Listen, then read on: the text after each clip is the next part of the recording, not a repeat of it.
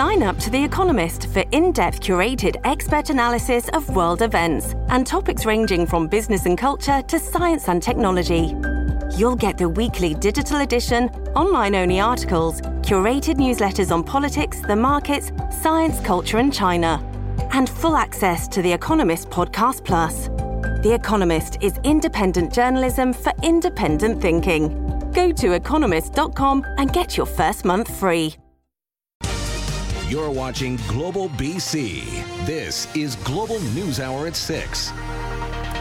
Good evening and thanks for joining us. Chris is off tonight. Transit users in the Fraser Valley are scrambling to find commuting alternatives from Monday morning as limited job action by bus drivers in the area is about to escalate in a big way. As Travis Prasad reports, it's going to leave thousands of people with no way to get around. People who rely on the Fraser Valley Express bus that travels between Chilliwack and Burnaby are bracing for a rough commute next week. It's going to affect me greatly. I live in Abbotsford. As a student, it is very useful for me. Yeah, I mean, if it's not working, then I don't know how could I go to the Vancouver. Starting Monday, all BC Transit buses in the Fraser Valley will sit idle indefinitely. Only essential Handy-Dart service will continue for people with certain medical appointments. For me to be able to get to my job, I'm not going to be able to. So now I'm going to have to rely on paying, more money for an Uber or more money for a taxi cab. Workers are demanding improved working conditions, a pension plan, and better pay, saying bus drivers in the Fraser Valley are paid 32% less than operators in Metro Vancouver. Bargaining talks between the bus drivers union and its U.S.-based employer First Transit have stalled. The only way that the strike will be called off is if we get a fair deal. The latest offer from First Transit is a 5-year deal that would see wage increases of up to 16%. The employer would also add 15 full-time operator positions. The union says the offer falls short. We think that they can afford to pay our members a fair wage. We think they can afford to pay our members a pension, but they would prefer profits instead of providing a good life or a fair wage to our members. Job action began last month, first with drivers refusing to collect fares, then with bus service stopping for 2 days. A full strike will bring the 13,000 daily bus rides down to zero. Last week I had 3 appointments, physicians and stuff, and I would have missed those if they were this week. It's probably going to inconvenience some people, but that's kind of the point of a strike. First Transit was not available for an on-camera interview. In an email, the company apologizes for the service disruption and says it's ready to resume bargaining. But with no further talks scheduled, it's unclear how long the buses will be parked. Travis Prasad, Global News. Now, the company that owns First Transit in the Fraser Valley, Transdev, is a large multinational corporation with operations in 19 countries. In Canada, the company says it operates more than 40 sites for communities, schools, businesses, and others, with more than 4,500 employees and a fleet of more than 3,000 vehicles. Well, 5 weeks after a man was killed in Vancouver's Chinatown, police have made an arrest in the case, but it's shining more light on the province's problem of repeat offenders. Paul Johnson reports. Some closure for Chinatown, but some serious questions about the criminal justice system. There's no doubt that this incident created more fear, more anxiety throughout that neighborhood. On February 6th, 32-year-old Nikolai Sugek was stabbed in Chinatown's Shanghai Alley. He stumbled a few feet out and collapsed and died nearby. Friday, Vancouver police announced second-degree murder charges have been laid against 30-year-old Zhao Queth of Surrey. Police believe victim and alleged killer didn't know each other, and the motive is unclear. But also troubling was this. He is a repeat offender. He's committed several crimes in his time. He has a long sheet of offenses. And that may have been putting it politely. If you pull up the record for the name Zhao Queth, what you get is something you not only read, but scroll down through. For a mere 30-year-old, much of his life so far appears to have revolved around interaction with police and courts. What's happening right now isn't working. BC Liberal MLA and former Mountie Eleanor Sturco says it's time for a closer look at the problem of repeat violent offenders.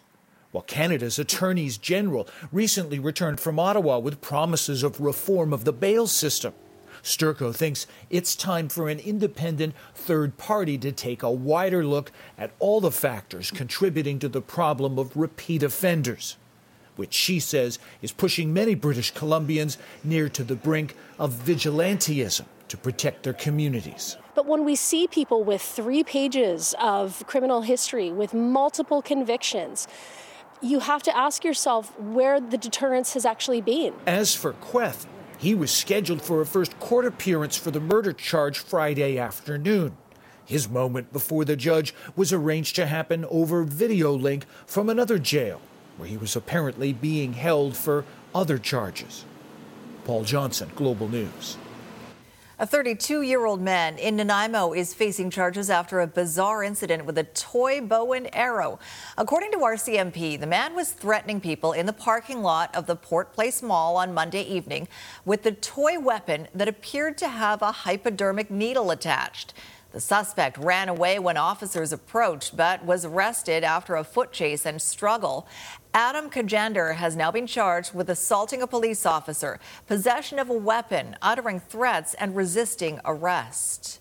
Well, it's been nearly 6 years, but the trial of the man charged with first-degree murder in the death of 13-year-old Marissa Shen is finally moving forward. As Rumina Daya reports, jury selection got underway today, and the trial is set to begin in 2 weeks. Serious questions have been raised about whether this case was in jeopardy because of potential unreasonable delays. The BC Prosecution Service now confirming the trial for Ibrahim Ali is set to begin April 3rd. Ali is accused of first-degree murder in connection to the death of 13-year-old Marissa Shen almost 6 years ago. Ali's trial had been postponed 5 times, according to reports. Publication bans are in effect on a number of pretrial matters, so we can't explain the reason for the delays. In general, bans can be imposed to protect the fairness of trial. Shen's body was discovered in Burnaby Central Park across the street from her home in July 2017. Hours before the teen's death, she was last seen in a popular coffee shop near Metrotown. The motive for the killing still unknown. A review of the evidence to date indicates Ms. Shen's murder was a random attack. The community terrified. Homicide investigators identified more than 2,000 persons of interest. Then, after a controversial DNA technique used to narrow down a suspect of Middle Eastern descent, Ali, a Burnaby resident and newcomer to Canada, was arrested in September 2018, 14 months after Shen's body was found. Ali's been in custody ever since. The BC Prosecution Service anticipates the trial will last roughly 2 months, April 3rd to June 30th. Rumina Daya, Global News. Well, last night we told you about a White Rock strata dealing with an ICBC claim nightmare. It turns out they're not alone. Residents of a townhouse complex in Maple Ridge have dealt with 2 crashes damaging their property.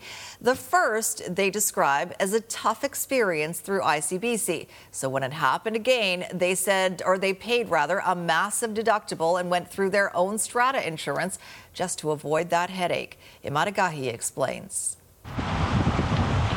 When the entrance sign to a Maple Ridge townhouse complex was hit by a car and damaged in 2021, its residents learned the hard way that the cost to repair it would not be fully reimbursed by the driver's insurer, ICBC. It was really a nightmare to get a settlement from them.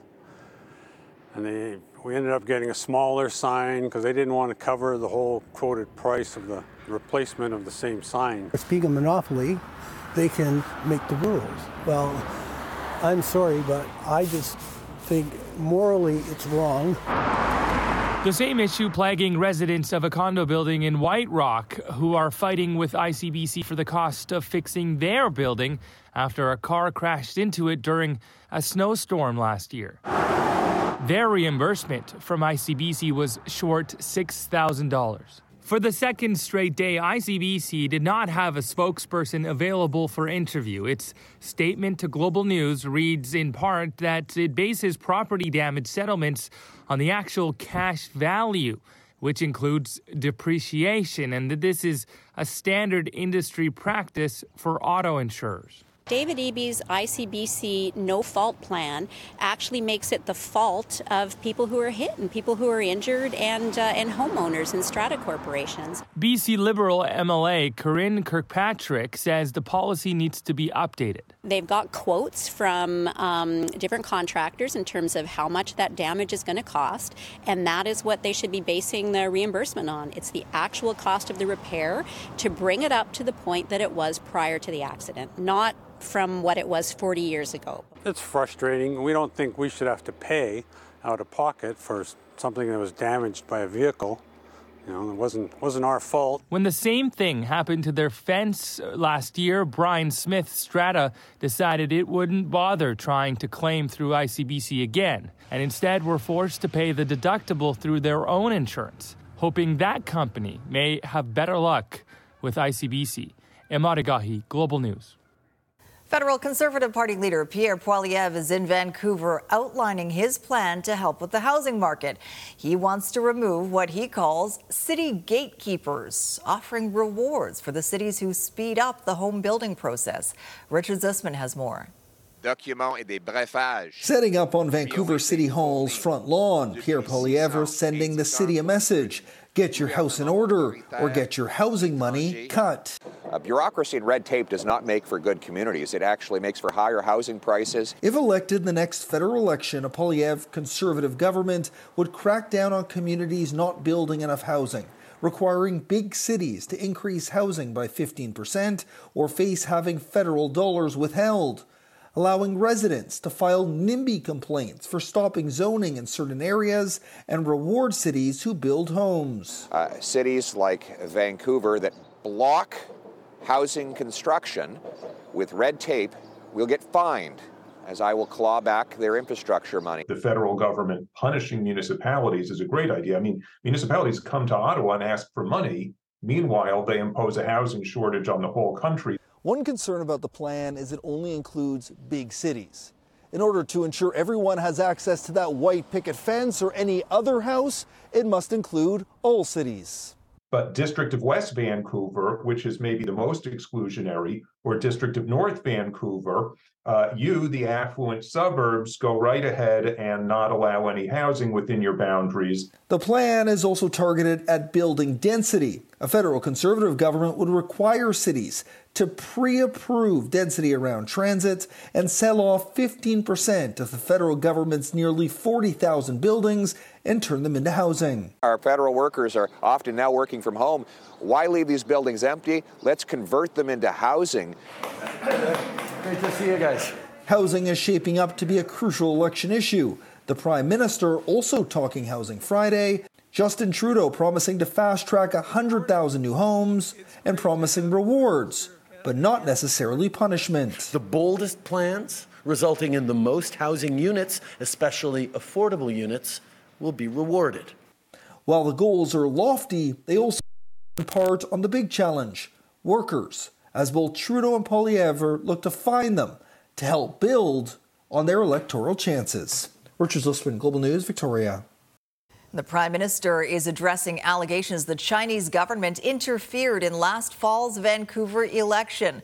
Justin Trudeau is making his first public comments after appointing a special rapporteur on Chinese interference. I think we have to be very, very careful when little bits and pieces of uncorroborated, unverified information get put out and people instantly react with perspectives and reactions that can undermine the ability of the duly elected mayor of Vancouver to do his job. And Premier David Eby has weighed in as well, saying he's concerned with recent reports of foreign powers interfering in Canadian elections. Eby has asked for a briefing from the Canadian Security Intelligence Service on the matter. Well, the foreign interference story isn't going away, and it appears to be having an impact on the Prime Minister's popularity. Let's bring in Keith Baldry for more on some recent federal polling, Keith, and not looking good. Depending on which polling you look at, not looking good for the Prime Minister. Mm-hmm. Yeah, so a series of polls in recent weeks show the gap between the Conservatives federally and the Liberals is starting to widen a little bit. But Trudeau's own approval numbers continue to decline. And interesting, Pierre Poilievre is here today. Probably likes what he saw in an Angus Reid poll released yesterday, but not all of it. So here's drilling down for the decided vote numbers. The Conservatives now have a significant lead of 6 points countrywide over the Liberals, the NDP in third place, the Bloc Québécois, and the Greens. But it's not all good news for Mr. Poilievre. When it comes to approval ratings, for example, Justin Trudeau continues to lead and be ahead of Pierre Poilievre in the approval ratings with the voters. And also, and this is critically important, the Liberals have a significant lead of decided voters in the riding-rich areas of Metro Vancouver, Toronto, and Montreal. But good news for the Conservatives, their voter retention number, these are the number of people who voted Conservative last time who will vote Conservative again, is 87%, significantly higher than the Liberals. Bottom line, there seems to be growing fatigue with the Liberals, which is a concern to them, but they continue to hang on to the lead in the riding-rich areas of metropolitan Canada. So right now, if an election were held today or next week, it's more than likely we still would not have a majority government. And even though the Conservatives have that lead in popular vote, they had the lead in the last election as well, it doesn't translate necessarily into enough seats to form government. Election's still a long ways away. Pierre Poilievre still has a lot of work ahead of him, as does Mr. Trudeau, in terms of regaining popularity with the voters. All right, thanks for that, Keith. Chilling new details in the shooting death of 2 Edmonton police officers. They knocked on the door and the guy just opened the door and started shooting. What we're learning about the deadly ambush and reaction from the community next on the News Hour.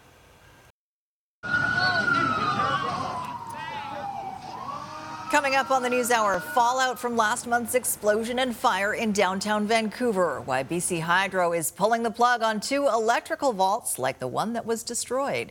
Plus, to this date, I got 2,930,000 tabs. Pop art. How an Alberta man turned 3 million soda can tabs into a stunning sculpture. That's later on the News Hour. Right now, though, we are learning more about the killing of 2 Edmonton police officers Thursday morning and the timeline of the deadly incident. Immediately upon arriving outside the suite, both constables were shot multiple times by the 16-year-old male and were immediately incapacitated.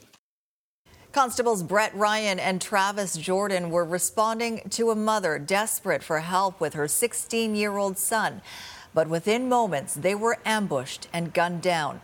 We're now learning more about who the young shooter was and hearing from shaken neighbors who saw the fallen officers before and after the shooting. It's a lot to take in. I really don't know how to process it yet, to be honest with you. Philip Dunn is one of the last to see Constables Travis Jordan and Brett Ryan alive. Dunn says he let the 2 officers into the Baywood apartment building early Thursday morning after they shined a flashlight into his suite. They thanked me for letting them in, and they said, "You could go back to your unit, sir. Don't bother about us." I went up the stairs. They turned off on the 2nd floor behind me, and then before I even went back into my apartment, I heard shooting. Dunn went into his suite. I thought, you know what, I'm going to go back in my apartment. The police are on this. I'm not getting involved with that. And the next thing I knew, there was a huge police presence here. Like there was just a matter of minutes before they all showed up. So many police and so many stuff going on. Linda Felstead watched the scene unfold from inside her apartment. She saw the 2 officers being taken to hospital. 2 policemen were carrying out a man, and we thought it was a bad man that they had tied up. He was all crunched up, and they put him in the back seat of the car and they took off. Now that she knows what happened, Felstead's thoughts are with the Edmonton Police Service family and the families of the fallen officers. They're both husbands and have families. Sad. Dunn says he had brief interactions with the 16-year-old who killed the 2 constables. He occasionally saw the teen sitting outside on the steps and simply describes him as quiet. Slav Kornick, Global News. Penticton Council is considering a controversial new set of rules designed to give local bylaw officers additional authority to maintain safety in the city. As Jasmine King reports, while the concept isn't new, it's not one that's typically enacted in municipalities of that size. The real intent of this bylaw is to free up time for the RCMP officers to work on more higher level calls. The phones at the Penticton RCMP and bylaw office seem to always be ringing off the hook, as both squads deal with an extremely high number of requests for their services. When you look at the what's happening in Penticton and communities our size over the past 5 years is really unprecedented.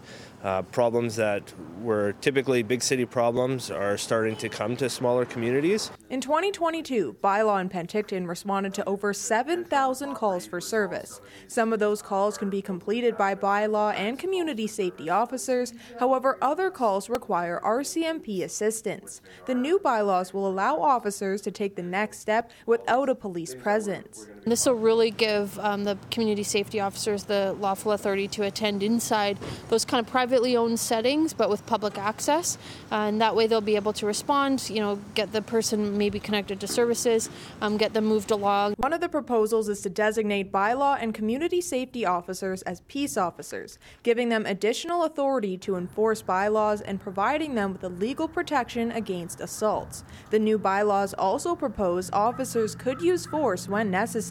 It is really there as a worst case scenario that if they need to protect themselves and if they do have to use any defensive tools, that they are trained and equipped to do that. City staff is also putting forward the Safe Public Places bylaw to increase community safety, which will regulate and prohibit certain activities people can do in public places, including where and how people solicit and loiter, similar to centers with higher populations in the province. Municipal authority that Vancouver's and Kelowna's have around panhandling and around expectations in public and drug use in public, they're embedded in their bylaws already. We don't have those same authorities. City Council is being asked to give first reading to the new bylaw next week, which will initiate a 1-month engagement process. Jasmine King, Global News, Penticton. Up next on the News Hour, bathroom monitor. If somebody is inside a washroom and they stop moving, we will send an alert. The new sensors aimed at saving lives where they're already in use. Also ahead, concerning new research about what's in those food labels that you might be ingesting. Traffic is still slow northbound on the 91A to the Queensboro Bridge after clearing some earlier problems much earlier tonight. Today's Lotto Max jackpot is an estimated $34 million. Lotto Max, dream to the max. I'm Trish Jewison in Global One at the Queensboro Bridge.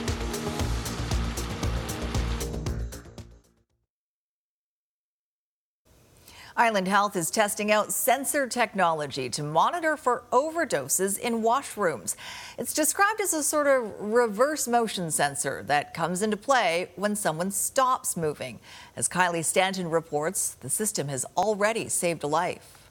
No loitering, no drug and alcohol paraphernalia in the open. The rules are clear, but not always followed. No drug and alcohol consumption on the premises. And sometimes the consequences can be deadly. We ensure that we do frequent bathroom checks. We do frequent bathroom checks every 10 to 15 minutes. Now, for the first time on Vancouver Island, technology is being used to help monitor for overdoses. Welcome to your O-Detect washroom system. These motion detection sensors are now installed on a trial basis at 6 locations identified as high risk. They monitor movement and how long a person has occupied the washroom. If the room is in use and O-Detect sees sudden stillness, it will start counting down. If they exceed the set time limit, a notification is sent via text message to designated responders on site. So like all those alerts has only been one time. The staff have actually had to enter into a door, and that person was in medical distress and did need help. According to the University of Victoria's Safer Bathroom Toolkit, roughly 50 overdoses occur in bathrooms across BC every month. We got our printed circuit board in here, an antenna. But the technology developed by Brave Co-op isn't exactly widespread. There are only 98 systems currently in operation across the province, with another 110 on order. People don't want this to be a hidden thing. They want to keep their community and their friends and their loved ones safe, and they accept that this is one of the ways in which we can do this. Island Health is set to become the largest user of the system, but admits the technology isn't the only solution. But we have to move the dial that individual substance use is a health issue. We have so many medical conditions that need interventions, and this is another one.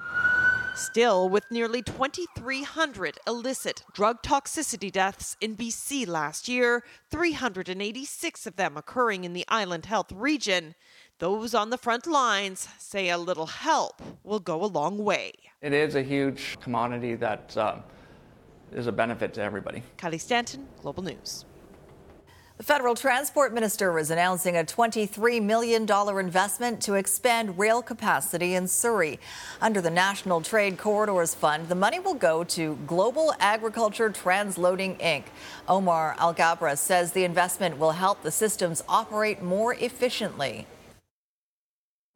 These improvements will enable Global Agriculture Transloading to double their operations and help move agricultural product and grain between different modes of transportation more efficiently. It will also reduce delays and bottlenecks in the process, ensuring our agricultural products reach global markets faster and on time. The funding for the program is merit-based to help support economic activity in the country. Transportation Ministry says there is more than $4.5 billion allocated to the fund over 11 years until 2028. Up next, pulling the plug. Power outages are a frustrating experience, and we apologize for the inconvenience. Why BC Hydro is taking 2 electrical vaults offline after last month's damaging explosion downtown. Also ahead, concerning new details about what's in your food We labels. eat every day. What new research reveals that might be tough to stomach.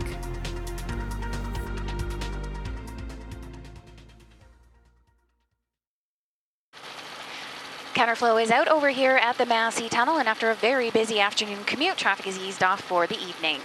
BCAA member, save 3 cents on a liter on fuel at Shell, plus 10% off in-store purchases and car washes. Conditions apply. Visit shell.ca/BCAA. I'm Trish Jewison in Global One at the Massey Tunnel. BC Hydro says it's decommissioning 2 electrical vaults that are similar to the one that exploded in downtown Vancouver last month. As Kristen Robinson reports, the company insists its equipment is safe despite that decision. Repairs to the iconic Marine building continue 3 weeks after an underground electrical vault exploded outside. This stretch of Burrard Street still closed. Brassfish Tavern, one of the only businesses able to stay open. It was a bit of a scary incident, and so we're just really grateful too that the locations right in front of the vault were closed when it happened, and that nobody in the restaurant was hurt as well. In late February, the electrical vault directly underneath JJ Bean's sidewalk patio suddenly caught fire, injuring 2 people. As BC Hydro investigates what sparked the fireball captured on dashcam video shooting up to 4 stories high, the Crown Corporation is decommissioning the only 2 similar electrical vaults in the province, both in Vancouver. Our infrastructure is safe, but again, out of an abundance of caution, despite the fact that there is a low risk for a similar incident with these 2 remaining vaults, that abundance of caution is we want to go in and we want to remove that equipment while we await the results of the investigation. Crews are working to decommission one of the 2 vaults, which provides electricity to about 350 customers in the West End, by this weekend. The other on Kiefer Street serves some 250 customers in Chinatown. It will be taken offline by the end of the month. The equipment in the Burrard vault was destroyed in the blast. Knowing that it could have exploded when we were walking by at lunch hours or just going to JJ Bean is definitely nerve-wracking, so glad to hear that they're decommissioning the other 2. We're all pretty happy to hear that they're taking precautions to make sure it doesn't happen again. BC Hydro insists what happened here was a rare occurrence, but doesn't expect to have more answers until the end of April. Customers served by the 2 soon-to-be out-of-service vaults will be moved to another connection on the grid. Kristen Robinson, Global News. We are often told to read the label to get a better understanding of what's in our food. But new research is now raising questions about what's in the labels themselves. A McGill University study found the chemical BPS was contaminating food through its packaging, with high concentrations of the chemical being found in thermal food labels and lower levels in plastic packaging. Researchers say this is concerning as growing evidence shows BPS is now seeing similar health effects to BPA, which is regulated for use in Canada due to a link to cancer, diabetes, and fertility issues. There is no regulation for BPS in Canada, but the study suggests a more thorough look at the chemical. A special groundbreaking ceremony today in the Fraser Valley. Health Minister Adrian Dix was among those putting their shovels in the ground in Harrison Mills for a new Indigenous-led primary healthcare centre. The project is a part of a reconciliation agreement between the BC government and the Stahelis First Nation. The facility will serve both Indigenous and non-Indigenous patients. I want to welcome each and every one of you here in our beautiful home, where we're going to start a much needed work for health, well-being, not only for Stahelis, but all of our neighbors that live here. Reflects and reaffirms our commitment to long-standing reconciliation and collaboration with First Nations partners. It aligns with the commitment that we talk about and is talked about in big events and big meetings. But this is how it's realized on the ground.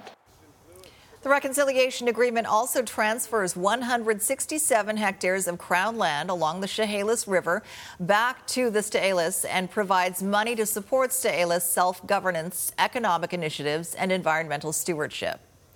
Just ahead, a new use for orphaned oil wells.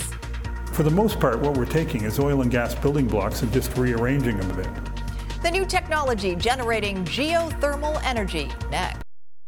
And later tonight, decades of hard work and soft drinks. How millions of pop can tabs were transformed into art. Still to come.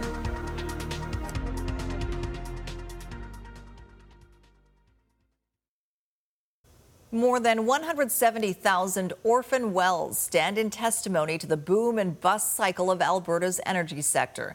But as Sarah often reports, some of those relics are now being put back to work to generate a much greener type of energy. For every energy boom and bust, a deep-rooted issue spreads across Alberta's landscape. Oil industry was in depression. The only growth industry was well abandonments. But almost a decade ago, it was in these orphaned oil and gas wells where John Redfern saw a hot new opportunity. Those are wells. They're going down, into the subsurface. Why don't we just turn them into geothermal wells? Why don't we generate geothermal energy? It works a lot like a giant radiator, connecting 50 to 60 kilometers of well bores into a closed loop of water, circulated using subsurface heat.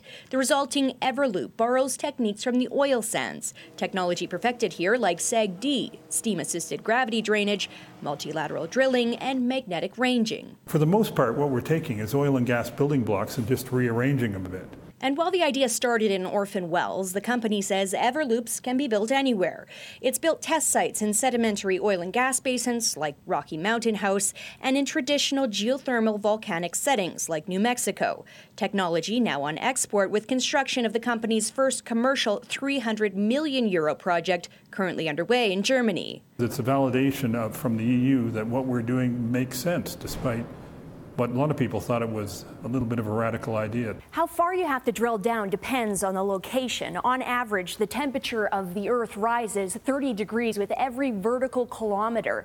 Just 3 to 5 kilometers below the surface is enough heat, according to Ever, to create a lot of excitement for our energy future. What's the movie Armageddon, when Bruce Willis saved the world by being a driller and drilling into the asteroid? This is almost as good. I'm waiting for the Hollywood version. Sarah Offen, Global News. Right, time to bring in senior meteorologist Christy Gordon for a look at our weather forecast. Halfway through spring break, Christy, and the kids have had some nice weather so far. Certainly the last couple of days have been fantastic, and we've got another one on the way. A heads up, anyone enjoying the great outdoors tomorrow, we will have a look at your avalanche risk across the region, but it was a beautiful day today indeed. So let's look at some of these temperatures. 17 was the high in through Maple Ridge, 16 in through Langley, and we are expecting these temperatures to be a touch warmer tomorrow across the region. Across Vancouver Island, a little cooler, but you can expect it to be a bit warmer. The biggest difference tomorrow will be in areas like Squamish and out through the Fraser Valley, where you could be approaching that 17, 18 degree mark. In the interior regions, you can tack on another degree across these areas tomorrow with that sunshine that we're expecting. Now, we will see cloud cover across the south coast, maybe a sprinkle or two overnight early tomorrow morning, but that's going to clear out. We've got a nice southerly flow with that sunshine. We do have another system on deck, so I'll show you the timeline of that when we look at the 5-day forecast. But first, here's a look at the avalanche danger rating. So for those of you in the Columbia, Kootenay region, we've got a considerable avalanche risk, and that extends over to the Alberta border as well as the North Coast coastal section. So a heads up for that. In terms of considerable avalanche risk, what that means is that natural avalanches are possible, but human-triggered avalanches are likely. So here's your forecast for your day tomorrow. Yes, beautiful conditions across the region, and even at night, it's not going to cool off too much. In the interior, though, it will down close to the freezing mark, but rebounding nicely during the day. 14 degrees in Nanaimo, and look at that, 18 out through the Fraser Valley, 17 in through Squamish tomorrow. The 5-day forecast, you can see a change will occur on Sunday, so more cloud cover, and by Sunday evening, we'll likely start to see rain, and that will take us into our Monday. We change over officially to spring on Monday, which will be nice, and then all of you off next week. It looks like we'll see some sunshine, thankfully. All right, tonight's Central Windows weather window coming to you from the Vernon area, just near Swan Lake. James Young sharing that with us with the cattle in the fields there. Great shot. I love that. So back to you. All right. Thanks, Christy. Barry DeLay is in for Squire today. Squire's taking a rare day off. Apparently he's on a golf course somewhere. Yeah, or he's going to go to a big St. Patty's party. One of the two. Oh, I think you know which one it is. He's a partier. That's Squire. That's right. What do you got for us? Well, we're going to talk a bit of skiing. Cultus Lake ski cross racer Reese Howden is on the cusp of winning another World Cup season title after winning the second last race of the year today. This is the biggest win of my season for sure, you know. I love this stuff. It's like the opening scene from a James Bond movie. We'll show you Howden's big win when we come back. Also to come tonight, Soda Can Sculpture, the Alberta artist behind this work of pop art.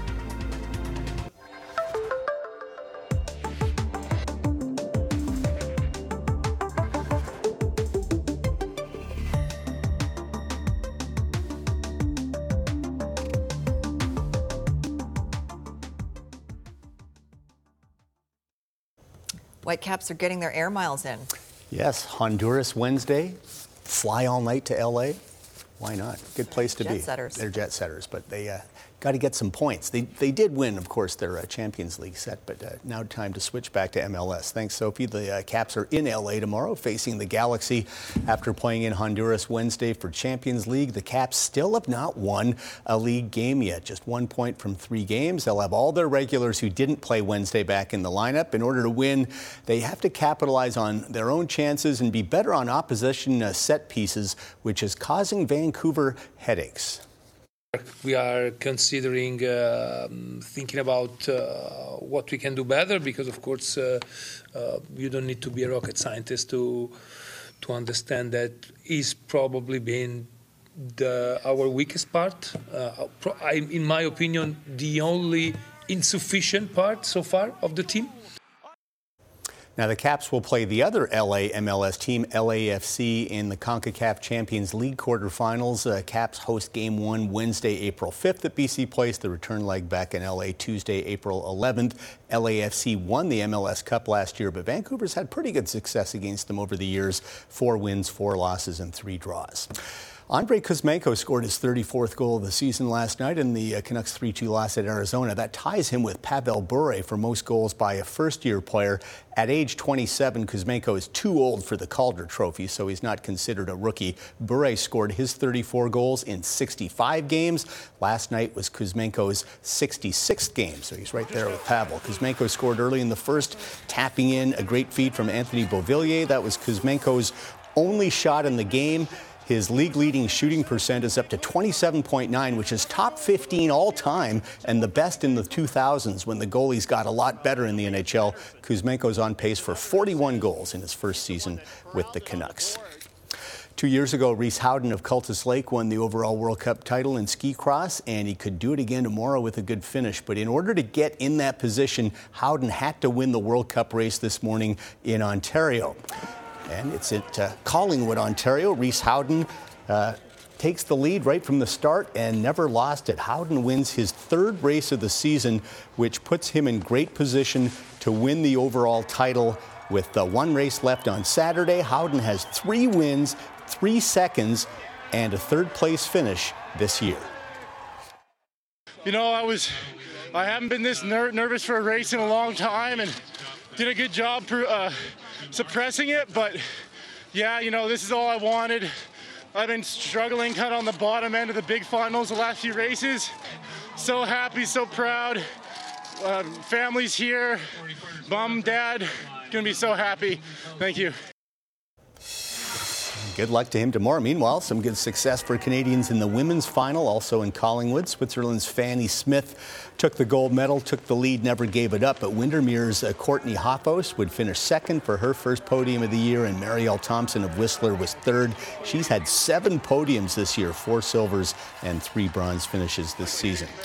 Some more stuff from the snow. World Cup moguls from Kazakhstan. Canada's Michael Kingsbury in the finals, and the huge favorite, of course. Kingsbury has already clinched the singles moguls title, which is his 4th world title, and today he won his 80th gold medal in World Cup. That is quite amazing. Tomorrow he could also win the world title in dual moguls.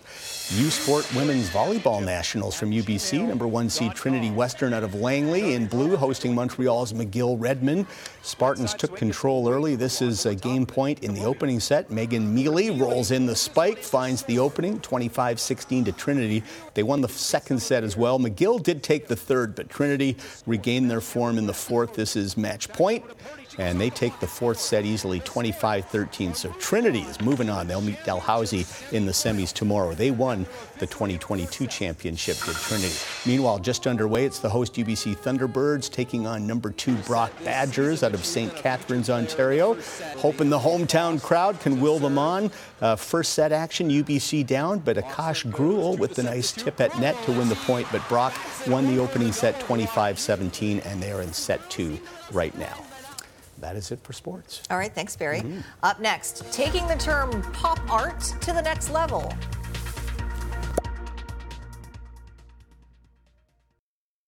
Global BC is proud to partner with the Cara Hockey World Cup, March 19th to 26th in Richmond. Over 100 teams from more than 10 countries take the ice for the return of this week-long event, the 2023 Cara Hockey World Cup, in partnership with Global BC.